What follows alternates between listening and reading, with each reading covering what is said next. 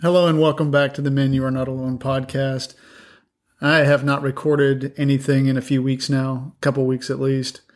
Not since around Christmas, New Year's, stuff like that. I took some time just to hang out with my family, with my kids, and to not be busy. Construction has been insanely stressful in 2021. It was in 2020 as well. But I remember those things, and I know that eventually they take a toll on you. So on everybody, sustained stress, just does that to the human body and the mind and the spirit.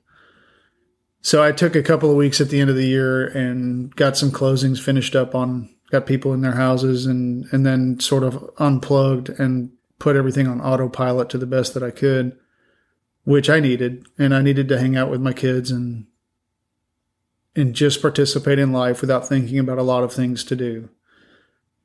What I do in the world is not going to save or change the entire world, and I'm good with that. At present, I am working on a way to bring the discussion about men's issues into the light of day so that men will realize that they're not alone. And it's taking me a little bit to organize that, and it's going to take me a little longer to organize it in a way that is concise and cogent and helpful to men, or at least that is my goal, to make it helpful to men so that they do know that they're not alone, because you're not. And so I'm going to lay down a couple of real quick recordings here just to send out. And I don't know how many people listen to this podcast. I don't know. I was surprised. The only stats I know for this is that Germany, Zambia, and New Zealand are the three biggest download sites outside the U.S. That did take me by surprise. I would not have figured Zambia for sure. So I don't have a marketing plan. I don't pitch this thing to anybody.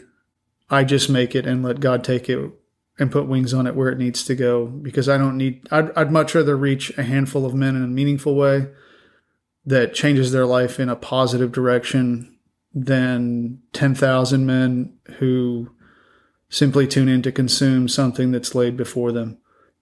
I don't need to spend my time just to feed a consumer market. I'd much rather make a difference in a handful of men's lives. So as you go out today, I read a book. I've read thousands of books that were, for the most part, worth the effort expended to read them. Or not to read them, but to create them. And there's one book that slipped through my radar, and a close friend of mine gave me a copy as a gift, and it was Viktor Frankl's Man's Search for Meaning. If you have never read that book, you should read it. It's available in a host of languages, I think probably at least 15 different languages. I think it is still a bestseller. He wrote it in 1959. And his name is Viktor Frankl, and it's Viktor. That's his first name. His last name is Frankl, which is Frankl. And the book is called Man's Search for Meaning. He has a more technical book that's called Man's Search for Ultimate Meaning, that is written more for either a nerd or a person interested in psychology. And it was his initial approach to starting to change the tone of psychology and how psychologists view the human body and the mind and the spirit. That, I don't know how that book ever slipped through my radar. Of all the books that I have read over the decades, I would have to say that is one of the best books I've ever read from the entire list of books I've read. And I have been an avid reader for decades. And I don't read much fluff. I don't read a lot of nonfiction. I don't read a lot of fiction. I read a lot of nonfiction, and I have throughout most of my life, with just a handful of fiction. And Viktor Frankl's Man's Search for Meaning had a dramatic impact. It buttressed that I'm not alone. I'm a square peg in a round hole, and that's what I thought. But when I look at what Viktor Frankl learned from his years in a concentration camp and how that shaped his perspective of life in such a dramatically positive way that left a large ripple behind him in a book that took him 9 days to write, I realized that the way I have lived my life, I didn't have to go through a concentration camp to learn that gratefully. And I mean, I've had my valleys, but nothing like a concentration camp, nothing like those brutal circumstances. I recommend that book greatly. And you need to be doing something. Well, I'm not trying to boss you around. In my opinion, you should be doing stuff that adds to you. Don't be doing stuff that just dumps garbage or emptiness into your mind.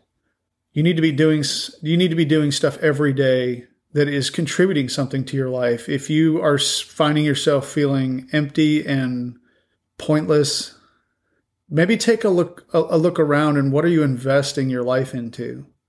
Is it, I never used to see this as much before the advent of the phenomenon of video. And now half the time it feels like I'm in a world of zombies who just stare at devices, and that's not adding much of anything to a man's life. I mean, for an entertaining distraction now and then, I think it's healthy.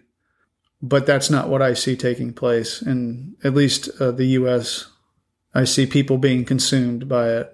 And I see people struggling with emptiness. I see men struggling with emptiness. And I also see them spending an inordinate amount of time staring at pointless videos and just stuff that if it never crossed their path, there would be no absence, no shortage in their life from it. Not at all.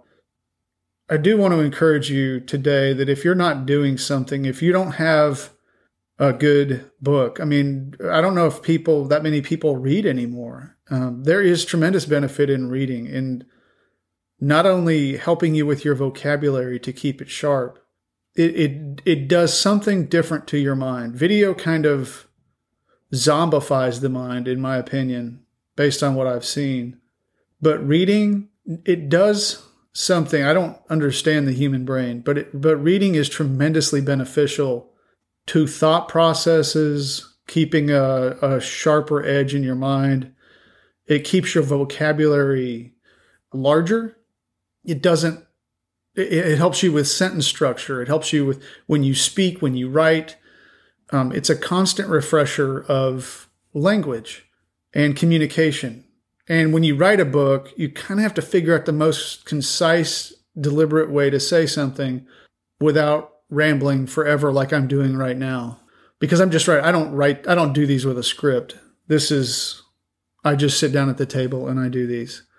But be doing something. Be investing in other people around you and people that have needs, people who need a hand up.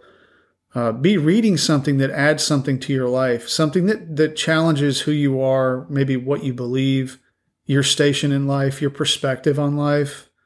If you're not doing that, you're kind of just slowly treading water and your arms are going to get tired. And you will eventually see, in my experience, the erosion of things like your vocabulary, your outlook, your hope. You kind of stagnate in what you know. It's kind of like you take a snapshot in time and you go off into video land and you sort of stop growing. You know, if you don't like to read, try listening to an audiobook, but pick a book that offers some sense of challenge to you. You know, I love listening to, well, it depends on, but I like listening to sermons. I'm a Bible nerd, so I enjoy listening to sermon. I don't like watching sermons. I like audio because it doesn't consume me. I can do other things while I listen to audio, and I do other things. So do something, make a positive shift in your life with something that brings some substance or starts pouring substance back into your daily life. And you don't have to do it for 4 hours a day, but you need to make a concerted effort because the video zombie maze is trying to pull you in. And I'm watching it suck people in left and right. Don't follow that herd. And I'm going to wrap this one up. So I just wanted to put something down, at least some small word of encouragement. And I hope that you have a blessed day. And I will catch you on the next one.